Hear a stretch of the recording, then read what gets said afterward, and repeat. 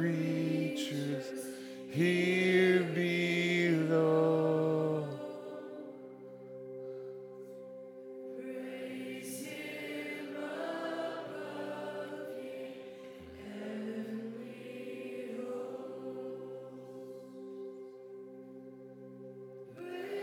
Father, Son, and Holy Ghost.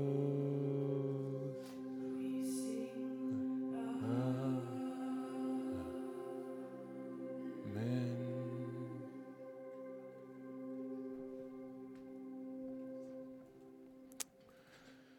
Father, we praise you. We praise you because all blessings flow from you. Anything good in any way in our lives that we can see as good, it is a gift from you. Father, anything good in our lives that we don't see as good, but you allow and promise to work good from it, it's gifts from you. So we praise you, Father. We praise you, Son, Jesus Christ, for chasing us down, for your willingness to come for us, your desire to pursue us in your love and redeem us to yourself, to buy us back to freedom, the freedom that we were always created for. We praise you, Jesus. And we praise you, Holy Spirit. We praise you, Comforter, Counselor. We praise you for providing wisdom to us. We praise you for indwelling us. And as you abide in us, so we abide in you. God, we lift all praise and glory to you. We thank you for the opportunity to lift our voices in song and worship of you. We thank you for the opportunity to look into your word and worship you as we do so. Spirit, I thank you that you are already here, moving among us. We love you. And we submit to all that you desire to do in us today. It's in the precious name of Jesus we pray. And all God's people said, amen. Grace, you may have a seat. It's a joy to be with you today as we continue in Genesis. We are in Genesis chapter 24. If you have your Bibles or your devices, you can turn there. Some of the words will be up on the screen, and I'll be reading some of it to you as well. Last week, Pastor Mark was taught through Genesis chapter 23, and that was where Sarah, we saw the death of Sarah and Abraham mourning her and buying a field where he might bury her. And we also skipped ahead a little bit to Genesis 25 and the death of Abraham, and this falls right in the middle. And just like the death of one generation and another generation picks up, there's a passing of the torch that happens in that, and that kind of happened last week. That also happens this week as we see a passing of the torch from one generation to the next. And so this morning we look at Abraham as he sends a servant off to get a wife for Isaac. And there's just a beautiful flow to this story. Pastor Mark and Pastor Jeff and I were helping me prepare this message this week, and we just noted there's an incredible flow to this story because you see something that we haven't seen all the time in the life of Abraham. Abraham, at times, you saw him deceive others and lie and self-protect, and he and Sarah tried to grab the promised child for themselves in a different way, a way that God didn't intend. And here we just see Abraham submitting to the will of God and just walking in partnership with the will of God. And there's a way that this chapter, this whole story just flows. And it just works. It just works in a way that the rest of life is supposed to be when we partner with God and His will. And so I just hope we see the beauty today of that and learn from that, because I don't know about you, I'm going to partner with God. because I know he writes a better story than I ever could. Like, that's what we've seen all the way along, is that this is God's story, not ours. So let's let him write it. Let him have the pen. Let him take care of what he wants. Let him do whatever he wants to on this page. And let's walk in submission to what he's doing. So let me just pray one more time. Jesus, as we open this word of yours this morning, we thank you for leading us here today. It's evidence of your grace on our lives. The very fact that we're in these seats, in this place today, to receive of your word is an act of your grace. So, God, we just receive this gift from you. And God, we just ask that you would help us not to waste this gift, not to bury this gift in the ground, but to let it bear fruit in our lives and come back to you with all the interest and all the growth and all the more that you long to do in our lives as we learn from you. Have your way in us. Amen. So Genesis chapter 24. And my hope today is we'll see some people walking along in partnership with God's will. And we won't get a formula for how to do it, but we'll get just learn some principles and just a way to walk in submission to him. So Genesis chapter 24, I'm going to start by reading the first 9 verses. It says this: Abraham was now very old, and the Lord had blessed him in every way. He said to the senior servant of his household, the one in charge of all he had. So we've heard about a senior servant of Abraham's before. Back in Genesis 15, before he had Isaac, Abraham prayed to God and said, who's supposed to inherit everything? You promised a son. Is it Eliezer, my chief servant? Is that who it is? So when Abraham prays this, maybe that's who he's talking about, is Eliezer. But this is also 50 years after that, so it could be a new chief servant. Either way, he pulls this senior servant of his household, the one in charge of all that he had, and he says this to him: put your hand under my thigh. I want you to swear by the Lord, the God of heaven and the God of earth, that you will not get a wife for my son from the daughters of the Canaanites among whom I am living, but will go to my country and my own relatives and get a wife for my son Isaac. The servant asked him, what if the woman is unwilling to come back with me to this land? Shall I take your son back to the country you came from? And Abraham responds, he says, make sure that you do not take my son back there. The Lord, the God of heaven, who brought me out of my father's household and my native land, and who spoke to me and promised me on oath, saying, to your offspring I will give this land. This is what that God's going to do. He will send his angel before you so that you can get a wife for my son from there. If the woman is unwilling to come back with you, then you will be released from this oath of mine. Only do not take my son back there. So the servant put his hand under the thigh of his master Abraham and swore an oath to him concerning this matter. So the first thing we got to talk about is this hand under the thigh thing. It's a little weird. It is weird. This is obviously some traditional way in that culture, in that context, that they would swear an oath to each other. And we don't know exactly what this looked like. You ready to get more uncomfortable? There's some commentators, I'll start with a really uncomfortable one first. There's some commentators who think that this actually means that you were to put your hand in the area of circumcision. That was the sign of the covenant. And so maybe this is an invitation to put the hand there and to swear by the covenant that God made with Abraham. Or this is an invitation to put the hand actually under the thigh, which might have been, the thigh was the strongest muscle in the body. So in a way, it's inviting the servant to put a hand under the thigh and swear by the strongest part of his master, that you will move in the strength of your master and swear on this oath and will do what I say. We like that one better. Yeah, me too. Either way, I'm just glad this has changed, right? I was thinking this would make courtrooms really uncomfortable, right? You called up to the witness stand. I swear to tell the truth, the whole truth, and nothing but the truth, so help me God.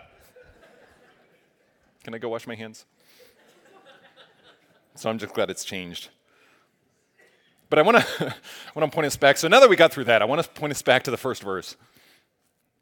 It says this: Abraham was now very old, and the Lord had blessed him in every way. And we could skip right past this verse to get to the action, get what happens. And let me give you one piece of advice how to read your Bible. You want to know how to read your Bible? Here's one way to read it. Read it slow. Man, we skip right past some good stuff because we want to get to the action, want to learn an application, move on with our lives. Listen to me. Abraham was now very old, and the Lord had blessed him in every way. Anybody want that on their tombstone? Anybody want that as a summary of their life? We don't know how old Abraham was at this point. Probably much older than he was the last time we saw him. Probably some years have passed since he's buried Sarah. He's now very, very old.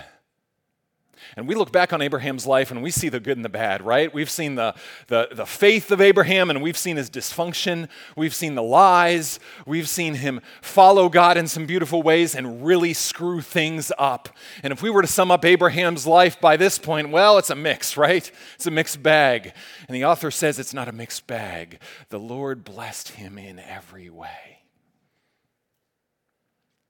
And here's the other thing. This is not just a summary of Abraham's life to this point. This line is in Hebrew literature. They would use a line like this to transition to the next episode they're going to share, the next story. And so this is a prologue to everything we're going to read from here on out.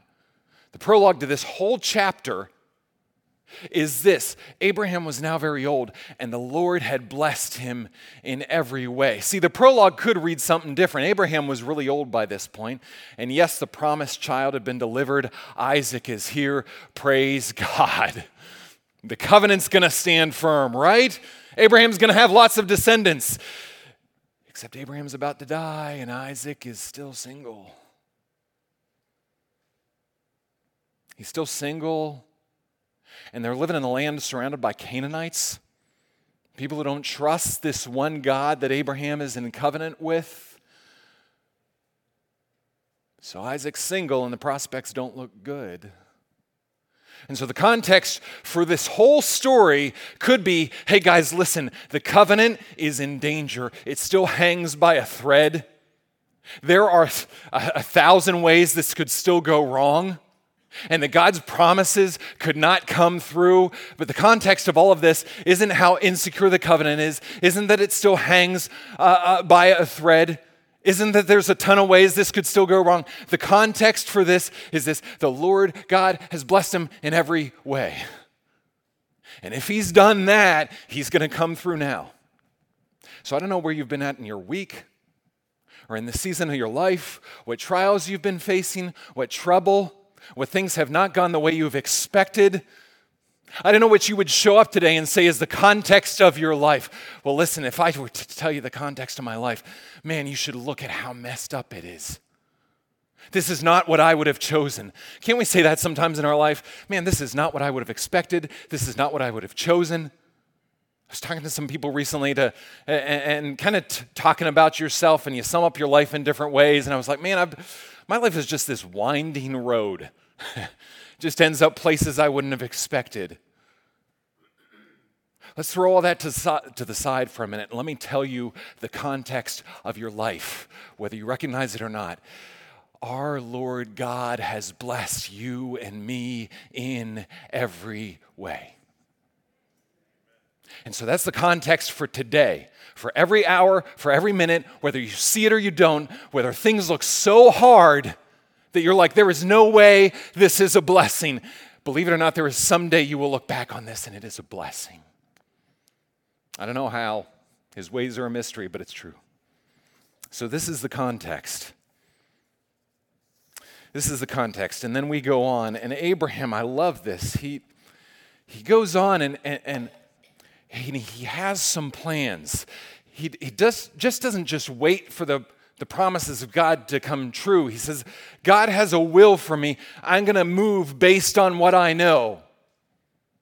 So sometimes, even when it's scary, we've got to move based on what we know. And what does Abraham know? Here's what he says. He says, Make sure that you do not take my son back there. Abraham said this, the Lord, the God of heaven, who brought me out of my father's household and native land, and who spoke to me and promised me on oath, saying, to your offspring I will give this land. Abraham knows this. He is in a covenant relationship with the living God. And this God has called him out from everybody else he could have called out. God has called him out to be separate. And so because he knows that, he says, I am not going to take a wife. Make sure Isaac does not get a wife from around here, because we are in covenant with the living God. And everybody else around here is not. And so God has called us to be a separate people. And since God has called us to be a separate people, this is what I know, so I'm going to act based on this. And here's the other thing he knows, that he has been called to this land. This is the promise of God, that this is going to be your land. And so whatever you do, he says it again and again, do not take my son back there. I don't want him to be tempted to be in a place that God didn't call him to be. Because God's will, God's way, he's made it clear that we are supposed to be here. And I'm not going to allow my son to be tempted to be somewhere else that God did not call us to. So do not take him back there. Do you know we are called to be a separate people? We are called to be a people who are separated. We are called to be a people of the way. We were talking about this, Pastor Jeff and Pastor Mark and I. And Pastor Jeff said, we're called to be a people of the way, not of the world. And you see what Abraham is doing here is he is making plans. He's making plans based on the priorities of God and based on the promises of God. And we've got to face the question, do we do the same? Are we making plans based on that? Because I tell you what, the easier way to make plans is to make plans based on the priorities of the world and the promises of the world, because the world promises us stuff, amen? The world promises us things. The ways of the world, they promise us comfort and ease. They promise us that we'll get our way. They promise us success and wealth. Promise us control. Promise us that we'll get affirmation for who we are and what we've done if we perform well. All these things are the ways the world, and it's so easy to fall into this trap of just do it and have it your way in the ways of the world, because the promise is that if we follow in this way, you're going to get what you want. And we see people all around doing that, and so we tend to follow the ways of the world. And yet we are called to be a people of other ways. I could point you to, we know we're called to be a people who separate ourselves from sin. And so there's these things that we label as sin. Drugs and alcohol and addictions, and yeah, that's right. It's easy to separate ourselves from that, from these actions that we're supposed to do. But it's more than that. We are to be a separate people, living in a separate way. There's so many places I could point this out to you in Scripture. I'm just going to go to one, and it's 2 Timothy. And here's what Paul says.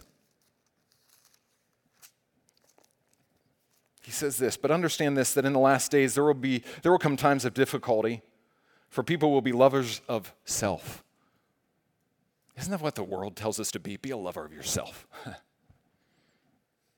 Lovers of money, proud, arrogant, abusive, disobedient to their parents, ungrateful, unholy, heartless, unappeasable, slanderous, without self-control, brutal, not loving good, treacherous, reckless, swollen with conceit, lovers of pleasure rather than lovers of God. Sound like the ways of the world, anybody? Having the appearance of godliness. Listen, like some of this can feel so right and look so right, and we can even slap Christian labels on it. Having the appearance of godliness, but denying its power. Where's the power of godliness? It's not when I'm strong. It's not when I'm awesome. It's not when I'm something. It's when I'm nothing. It's when I am weak that His power is made perfect. The world won't tell you that. And it says, avoid such people. It doesn't mean you don't interact with them. Doesn't mean you separate yourself completely from them so that you can't be a model and example of the way that God is calling us to. It doesn't mean that, but it means avoid them in such a way that you are not walking in their way. Are we a people of the way? Are we making plans according to the promises and priorities of God, or are we making plans according to the promises and priorities of the world?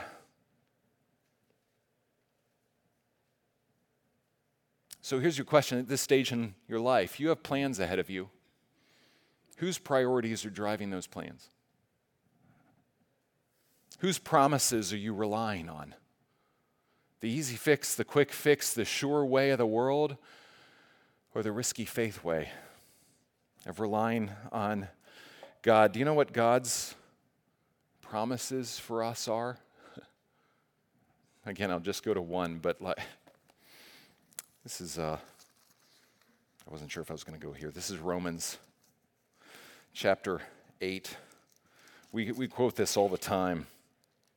Romans chapter 8, and we know that for those who love God, all things work together for good.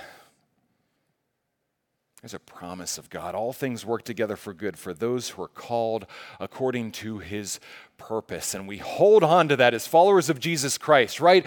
All things, whether I see it right now or not, are going to work together for my good.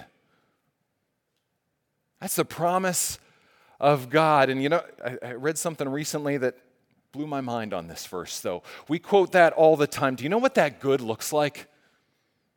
Because it's really easy to say all things work together for good and just slap that Band-Aid over everything. All things work together for good. Yeah, but what you define as good and what I define as good might be different. And what we define as good and what God defines as good might be really different.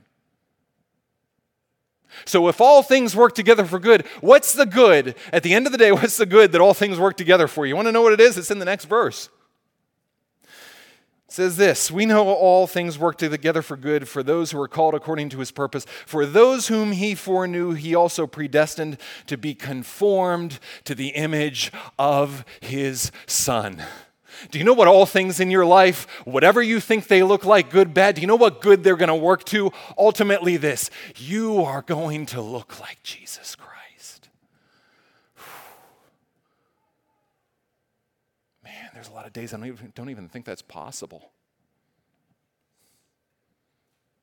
All things will work together for the good of those who are called according to his purpose. Son of the living God, daughter of the living God, if you are in relationship with Jesus Christ, this is the good intention at the end of the day. There's a whole lot of good in between now and then, but at the end of the day, the good that he has planned for you is that you will look like Jesus Christ.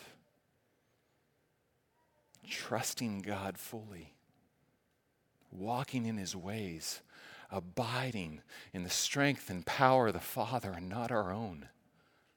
Knowing deeply that you are loved so that no matter what anybody else says about you, nobody can take that identity from you. And you won't get there perfectly in this life, but one day, man, on the other side, I can't wait. Are you making plans based on the promises of God? Not the promise that your life is going to look easy and comfortable and risk-free, but that his good is that you are going to look like Jesus Christ. Jesus, help us make plans that would align our days with this, that we would be in partnership with you, God, as you make our lives look more like Jesus Christ. And so Abraham here, we see him in a way more freely, I think, than ever before, making plans to say, God has said this. This is our land. So I'm going to make sure Isaac can't mess it up and get tempted to go back to where a land he's not supposed to be in. And God also said this, that we are to be a separate people in covenant relationship with him. So I know for sure, servant, I know this for sure. Here's what I know. God's going to send his angel before. This is such a guarantee. He's going to send his angel before you and pave the way. I don't know how he's going to do it, but he's going to do it. And so the servant with these words does the hand under the thigh thing and then moves on. And he packs 10 camels and he heads out, and the camels are loaded with lots of good things. And then the next we see the servant, he ends up at a well where all the women of the town. So he's taken, we don't see it in this verse, but he's taken about a 2-month journey based on the instructions of his master, and he ends up at this well, and this is the first time, but not the last time, that we'll see somebody show up at a well to find a wife. It was like the Tinder of that day, I guess, and you just show up and this is where all the eligible ladies come. And he's going to show up here and expect to find that wife for Isaac. And I love this servant. He shows up at the well, and you know what he does first? He prays. He prays. He says, then he prayed, Lord God of my master Abraham, make me successful today and show kindness to my master Abraham. See, I am standing beside this spring, and the daughters of the townspeople are coming out to draw water. May it be that when I say to you, young woman, please let down your jar that I may have a drink, and she says, drink, and I'll water your camels too. Let her be the one you have chosen for your servant Isaac. By this I will know that you have shown kindness to my master. And this is just so everyday and ordinary. Like every single day, the women come out to the well. And the servant in the midst of this says, here's what I need. And right in the midst of this everyday scene, the servant cries out to God and says, God, I need your help right now. And what you got to remember is this servant is young in the faith. What does he call God? He says, Lord God of my master Abraham. He doesn't even say my God. He just says, God of my master Abraham. The only way he knows this God is through his master. I don't know a whole lot about who you are, God. I just know you've been kind to my master, and I need help right now, so I'm going to call on you. I wonder how many prayers get unprayed by us because we think God's distant or far off or just doesn't care about this particular everyday moment. Because we're just at the well, and there's just women coming out to the well, and this just happens every day, and God has bigger stuff to worry about. And I love that the servant doesn't pass any of that off. He just says, God, I need you to step in. The only way, I can't do this, the only way this is going to happen. There's all these women coming. I can't choose the right one for my master's son. There's too many women. I don't know which is the right option. I need you to show up here.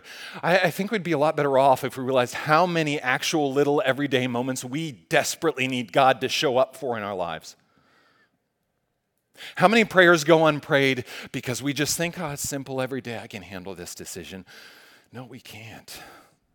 Not with the priorities of God in mind, not with the promises of God close to our hearts. We need Him every moment. What prayers of yours are going unprayed in this day? If I get to the end of the day and I've only prayed 2 or 3 times, I bet that's when I can tell a lot of my prayers went unprayed.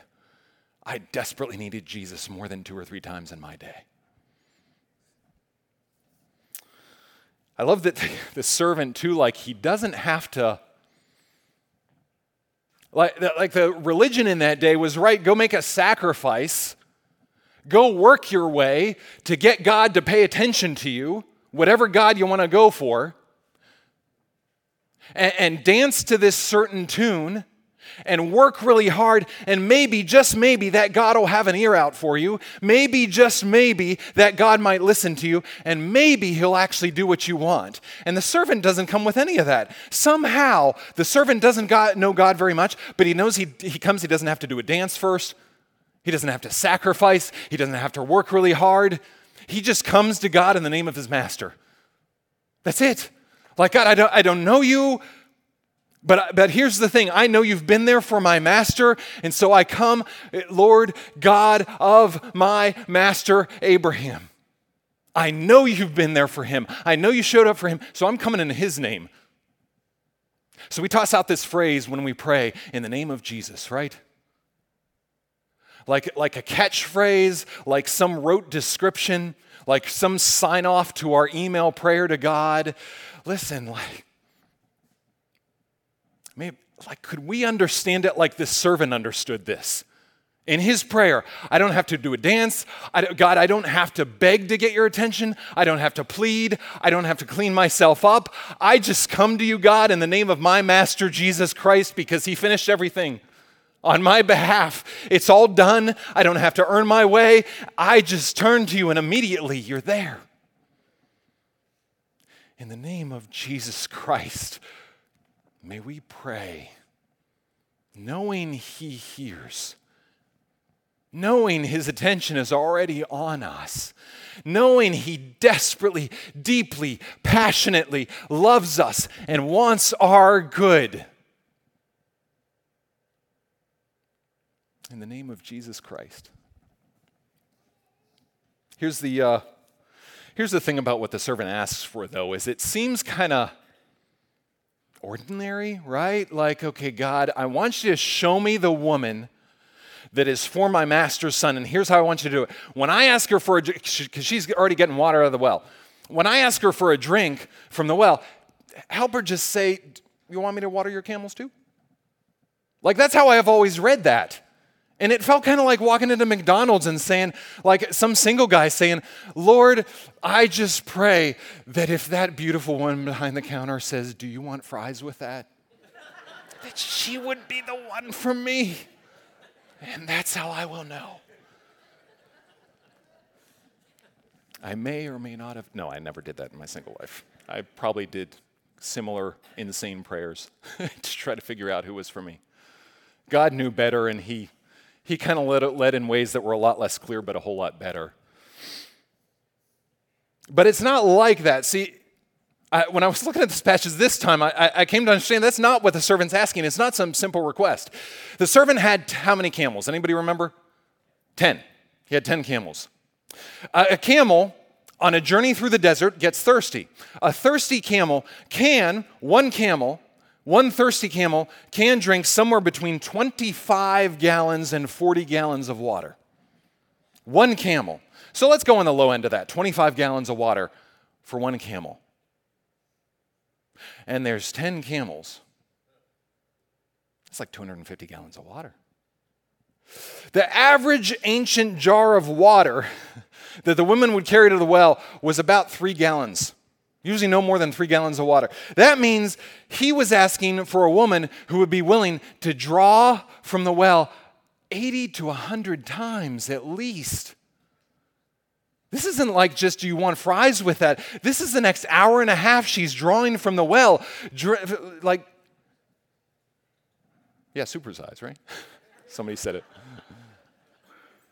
And a whole lot more than that. See, what I think the servant is asking is, Lord, prove to me that this is a woman of good character, who would go above and beyond. Like any woman there would operate by the laws of hospitality and give a servant a drink, but not every woman there would be of this high caliber, this high quality,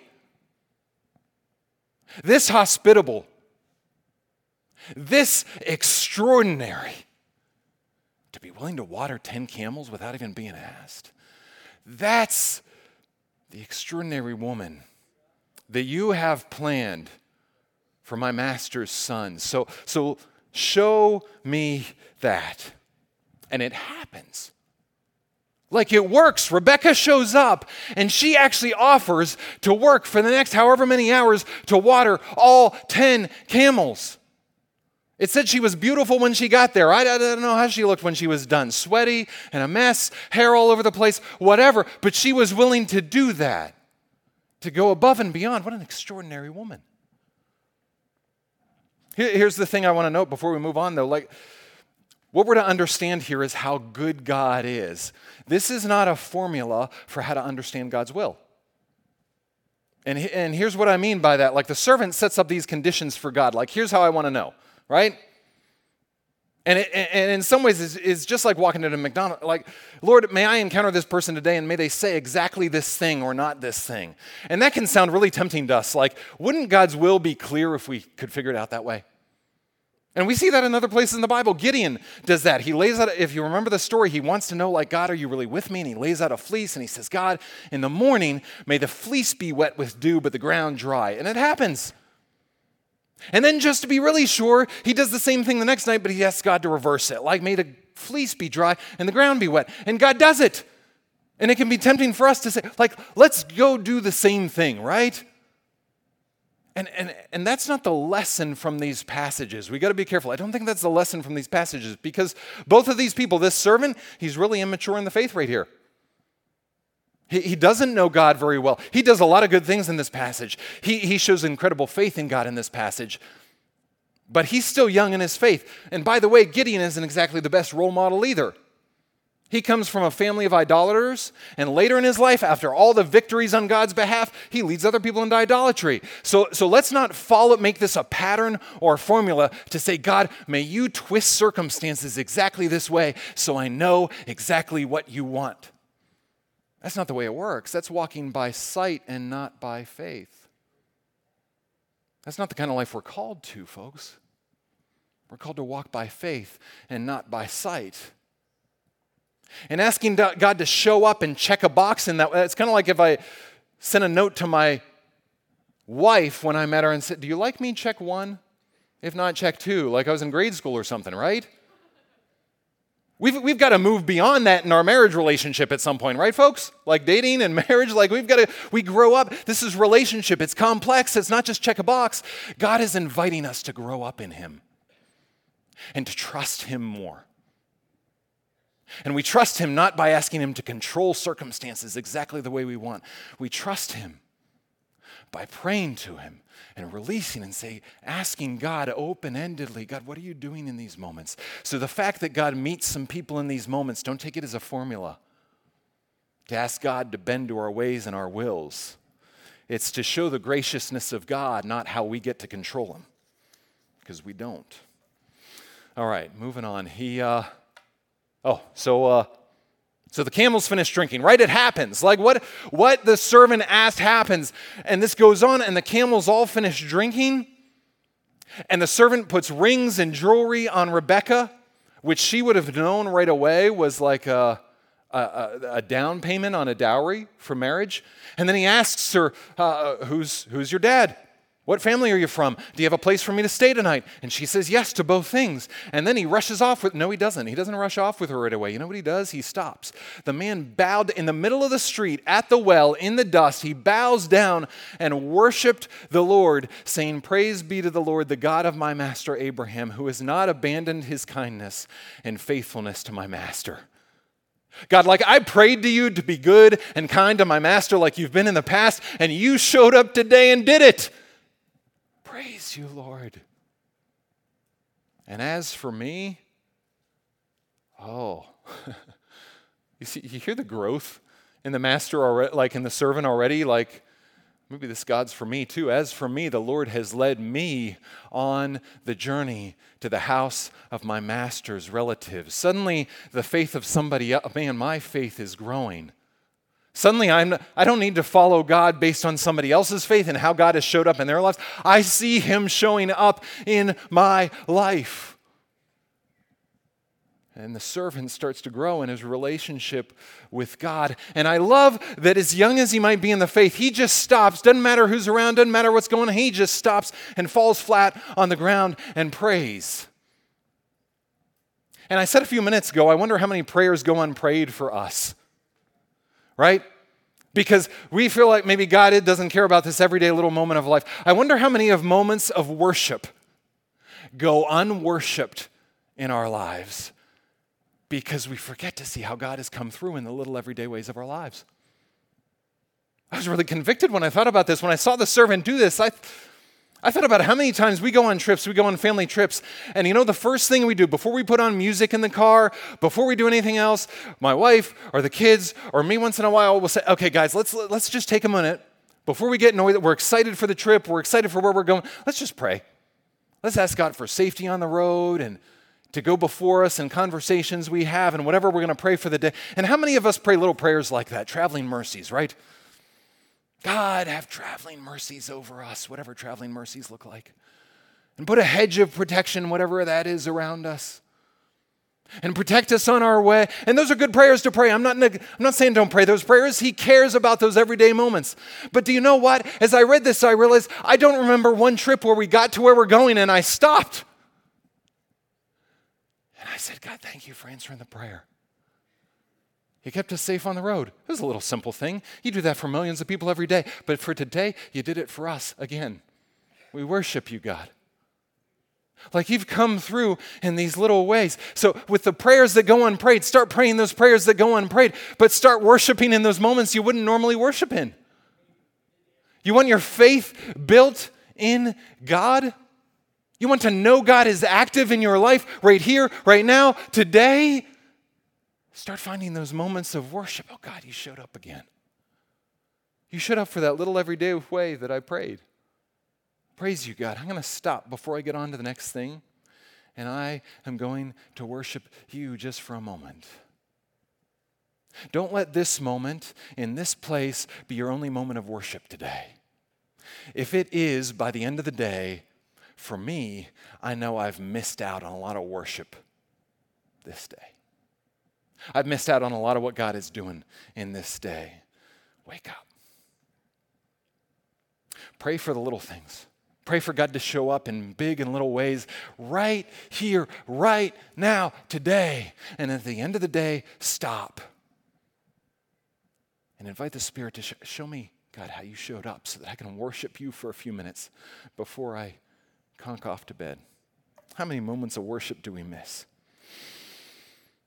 And then the passage goes on. So Rebekah runs home. We're not going to read all this. I invite you to go home and read this section of the chapter at home. There's good stuff in here. There's a lot of things to notice in here. Rebekah runs home, and she shows Laban, who's going to show up later in the Genesis story. She shows him the jewelry and the bracelets, and she tells him what happened. And it's neat. The Bible says that after Laban had noticed the jewelry and the gold and heard the story, he went to see the servant. He was really excited to see the servant. And it's a little Easter egg, right? You know what an Easter egg is when you watch a movie?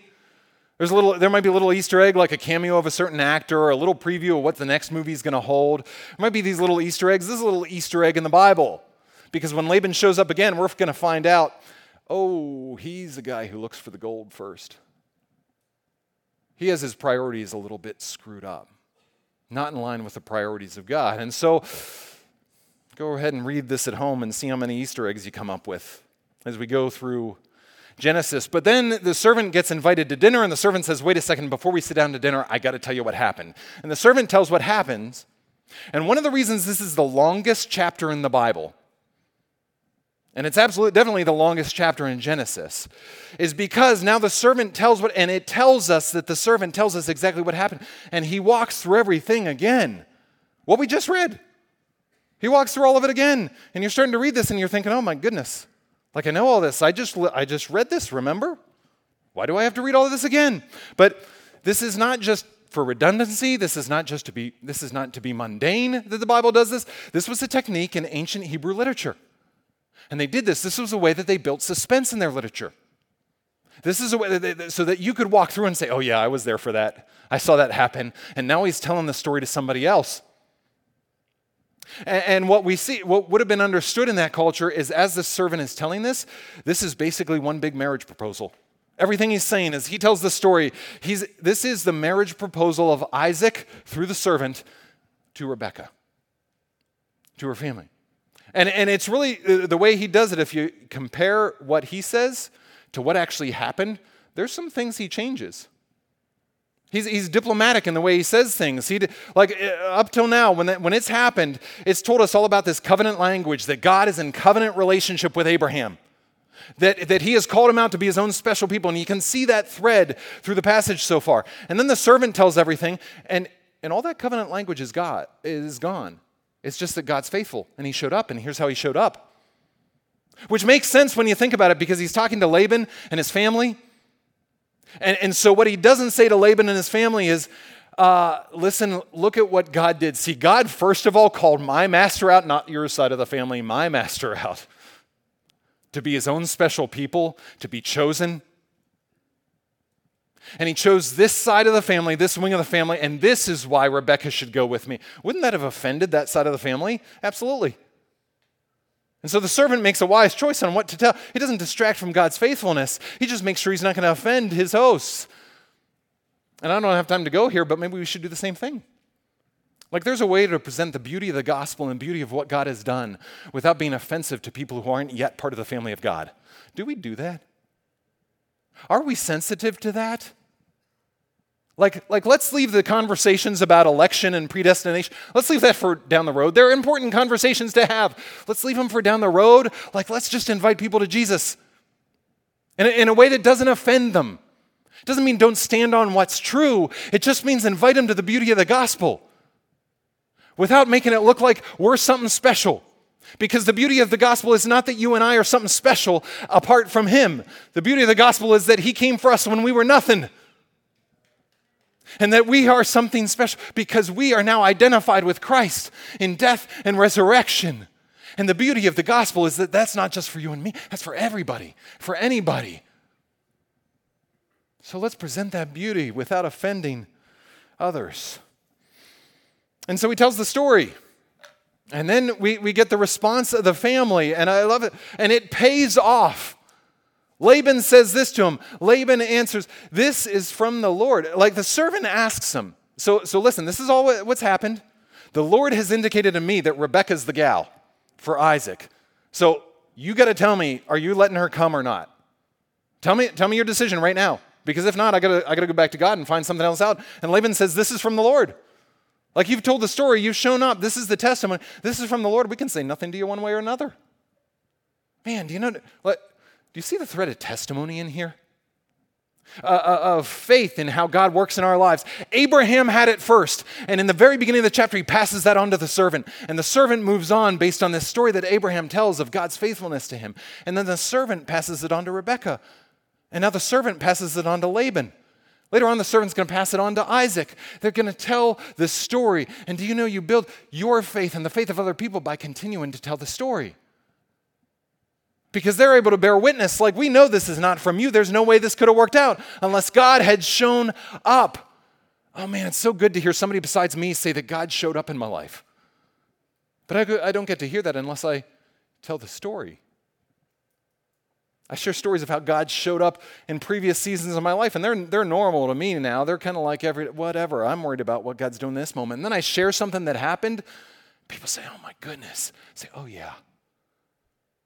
God showed up out. Yeah. I didn't know I was going to do this. I'll share one." When I was young, my family, my dad was switching between jobs and stuff. It was my sister and I, we were a family of 4. My dad was switching between jobs and things, and he was out of work for a while. He was laid off, and then he was traveling to Hershey. We lived in Pittsburgh at the time. He was traveling all the way to Hershey to work and come back during the weekend, and every Monday morning he'd get up super early, drive to Hershey to do his job, come back from Hershey, Pennsylvania, all the way to Pittsburgh on Friday and come see us. And I was little. I didn't know what was going on. You know what was happening at that time? My parents didn't have a lot of money. I had no clue. I remember Christmas. They just we had a ton of gifts under the tree. And they didn't have hardly any money. Do you know how they did it? They went to a flea market. They bought pencils and erasers and all this random crayons and packs of stuff, all this stuff, and they wrapped them all individually. I had more Christmas presents than ever before, but they were all pencils and erasers. And I don't know, I was young enough, I thought it was awesome. But we were in this season in life, and I didn't know much of what was going on. I just knew that we didn't have a lot of food in our cupboards, but we never went without a meal. And I was a kid back then who, I must have been 7 or 8, I loved grape jelly. Oh man, did I love grape jelly. It was my favorite food. I had grape jelly on sandwiches, grape jelly on toast. I loved grape jelly. And so we come to a day that I find out later in life. I didn't know it at the time. I found out later in life that we were down to our last meal. And my dad wasn't there at the time. It was just my mom, and she went without food so that my sister and I could eat. We didn't know we were down to our last meal. We were just down to the last bit of food. Mom was taking care of us. And then there's a knock at the door.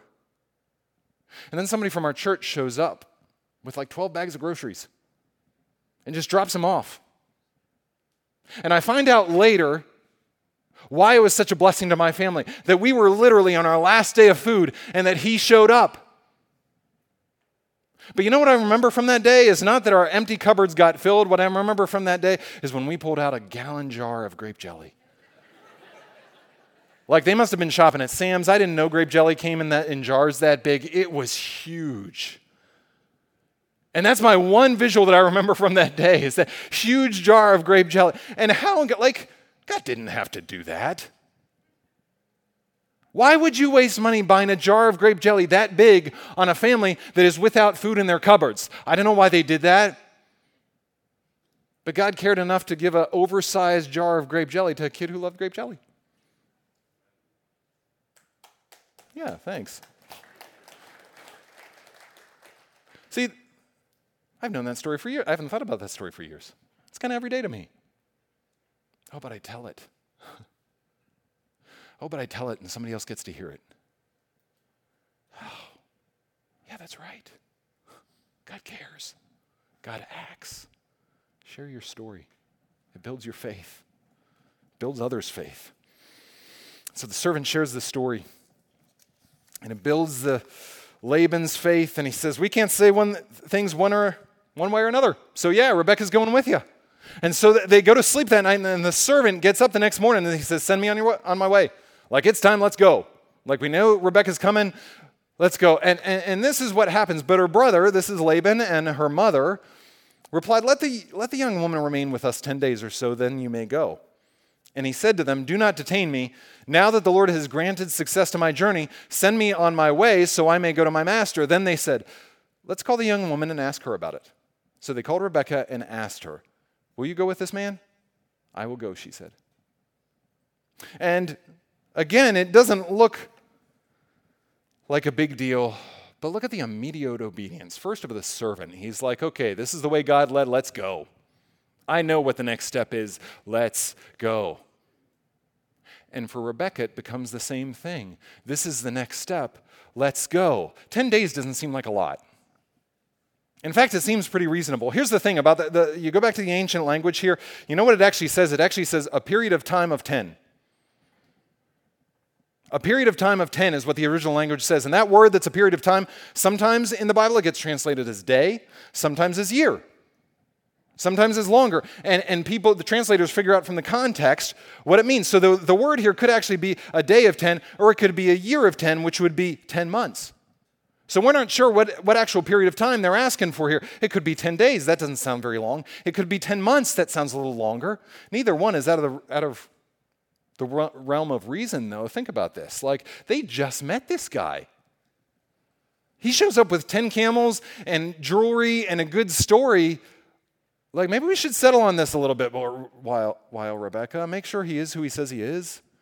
Maybe send and get a response. Like, let's just for your safety, Rebekah, let's hang on to this moment a little bit and let's wait here. Maybe they wanted to celebrate with the neighbors. Like, this is something they've been longing for since their daughter was born. They knew this day was coming, that she would get married. Here it is. She's promised to a man, and it's a man in covenant with the living God.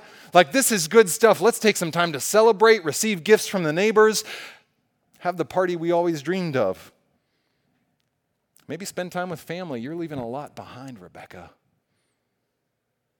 You will never see this family again. You're about to go on a 2-month dangerous journey. Like, just hang out a little longer.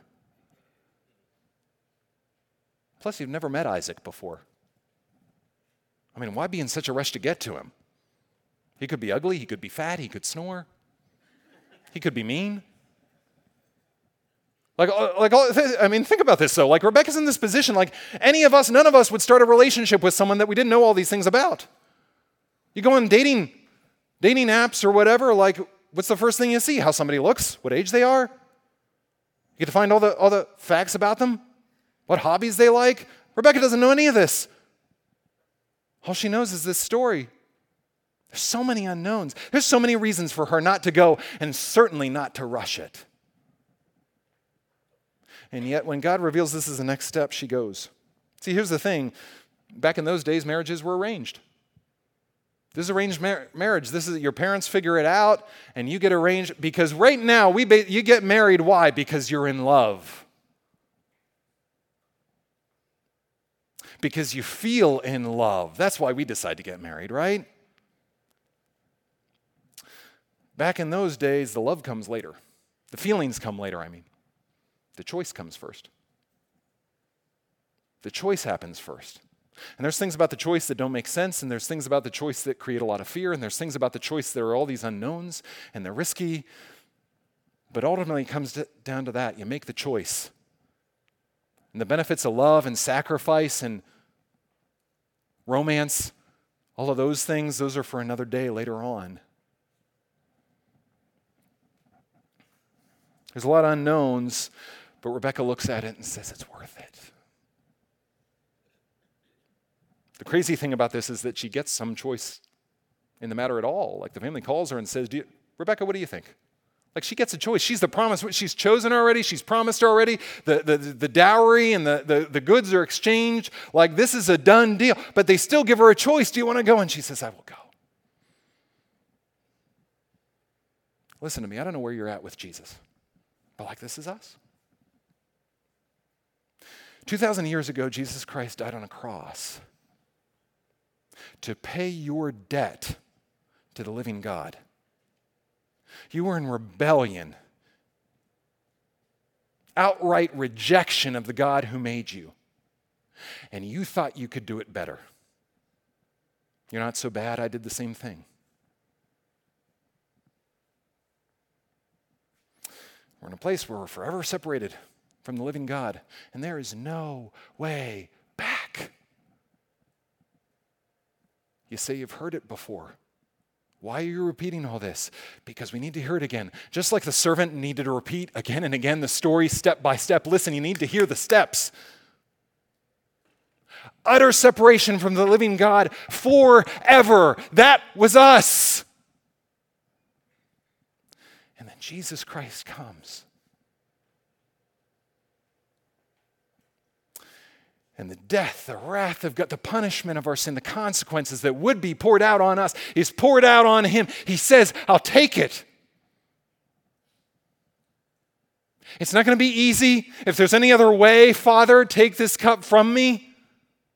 I know what's ahead is horrific, but if this is the only way to get you and you and you and me back to him, I'll take it. I'll take the cup. And he does.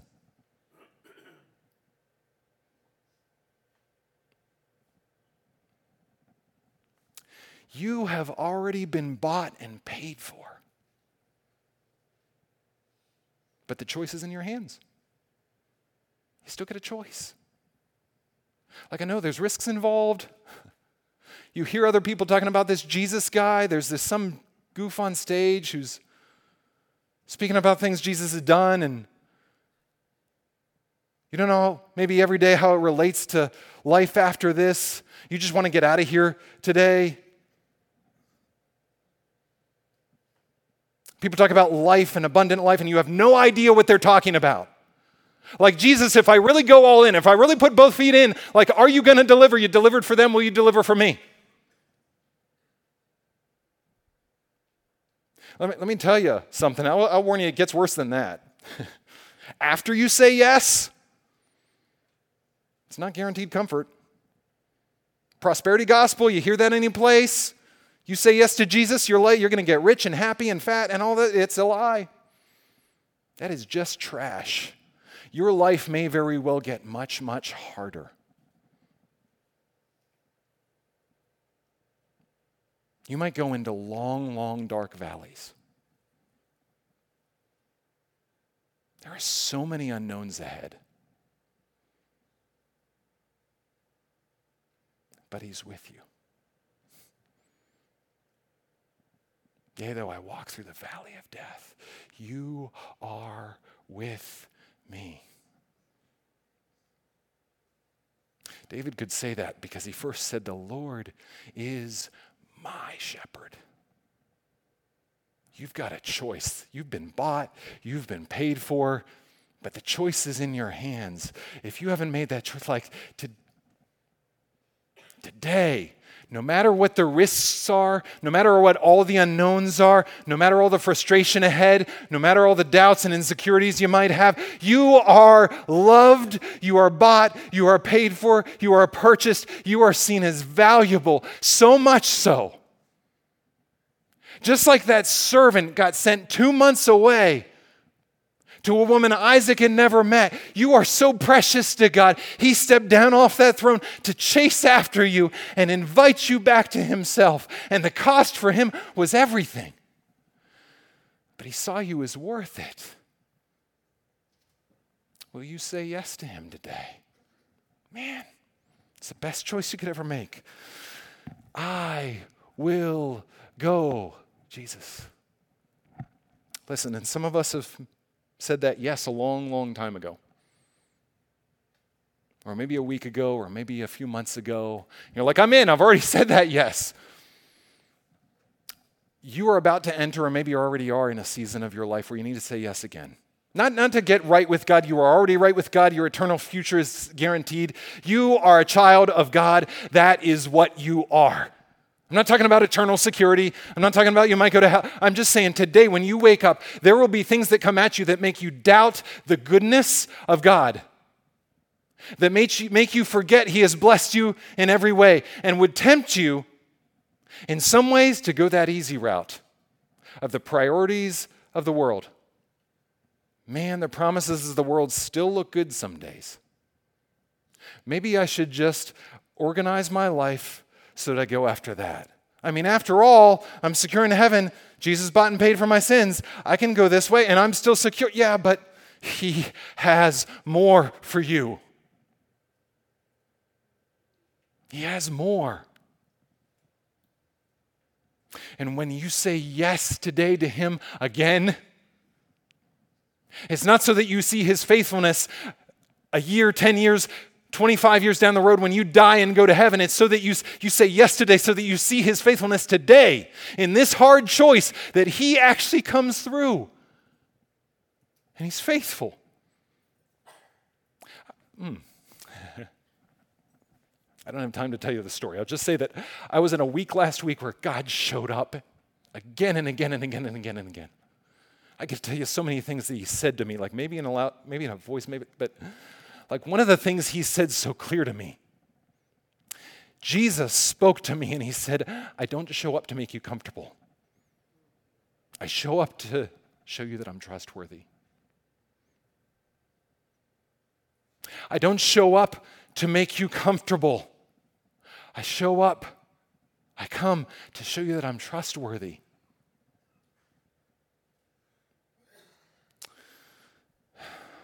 Man, so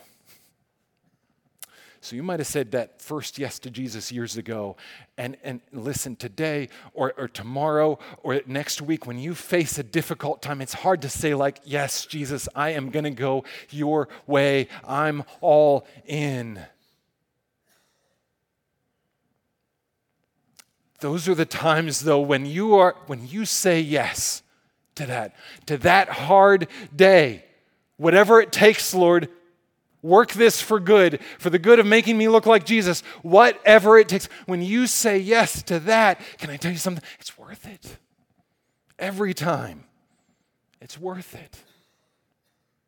Because he shows up. And it's not to make you comfortable. That's for the other side of this life. It's to show you he's trustworthy right now, no matter what you're going through.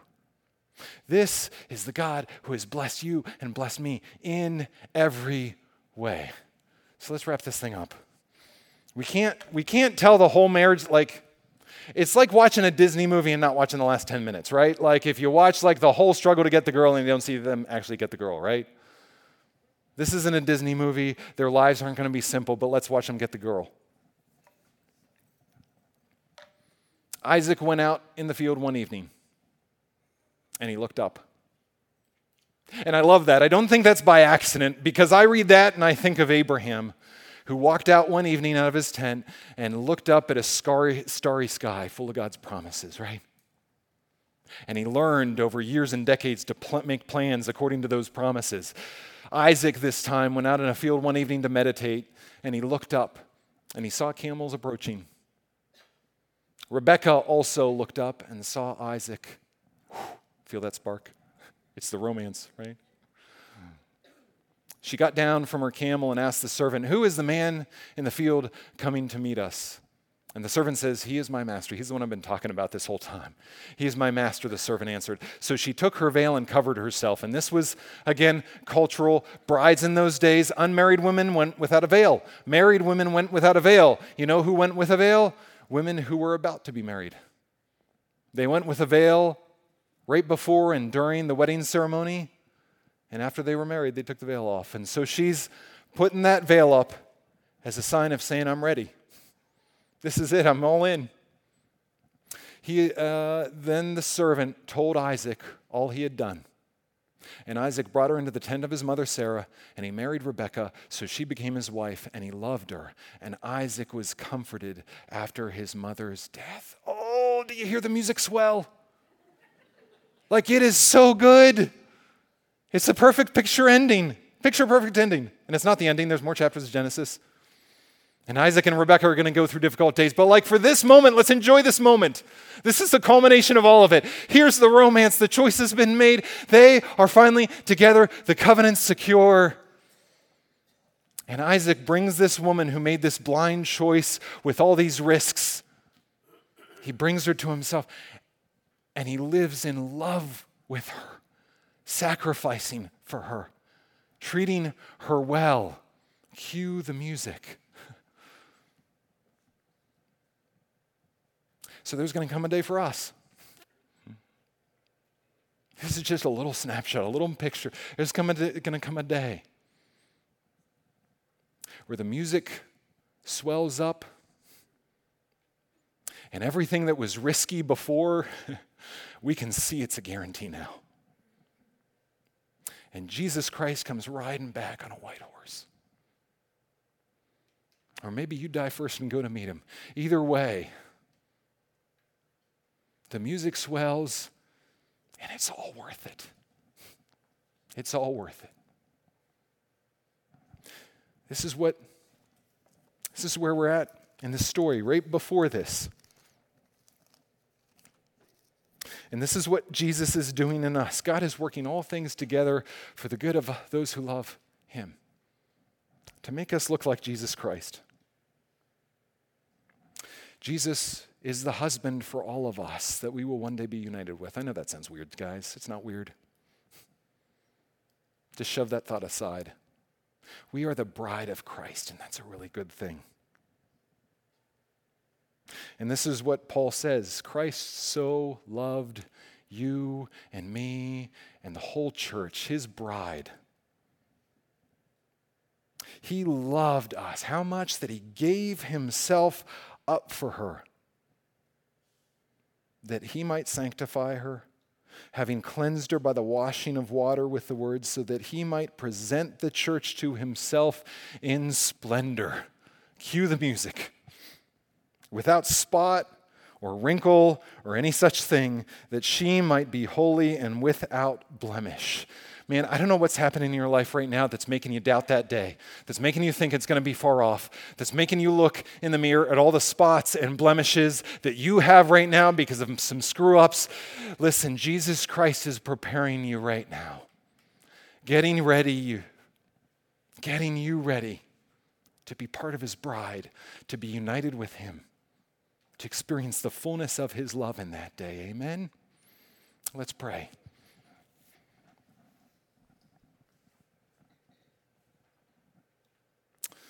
Lord God, we thank you for your goodness to us. You are so good, even when it doesn't look like it. We come to you now united as your people. We come to you, Jesus, as your bride. Every single one of us in here that have already said yes to you, Jesus, as Lord and Savior of our life. Every one of us in here who's already recognized that there is no way. We are dead and there's nothing we can do, and the only way to life is through you. In your name, Jesus, right now we pray. By your finished work, we pray and we worship and we thank you for the work you've done on our behalf to unite us with yourself. And we know it doesn't always feel good. We know it doesn't always work out the way we think, but in this moment, right here, right now, we are so grateful to be your bride. Thank you for your love for us. Lord, I stand in the gap on behalf of anyone who is listening right now in this room or online who has not said that yes to you, Jesus. Who has not been willing to take the risk, who has not understood fully what that means, that their life is no longer in their control, that you are the rightful Lord, that there is nothing good in them apart from you, Jesus, and that you are the only way for them to life. God, I stand in the gap right now, and I just ask that, Spirit, you would move in a wind upon them today, that they might say yes. Yes, that they might say that risky, uncertain, but worth it yes to you, Jesus. God, in view of all this, we praise you. You have blessed us in every way, and we praise you, God the Father, that you call us your children. That is what we are. We praise you, Son, Jesus Christ, for calling us brother and friend. We praise you, Holy Spirit, for setting the seal on our hearts. It's a guarantee for that day where we will finally be reunited fully with you.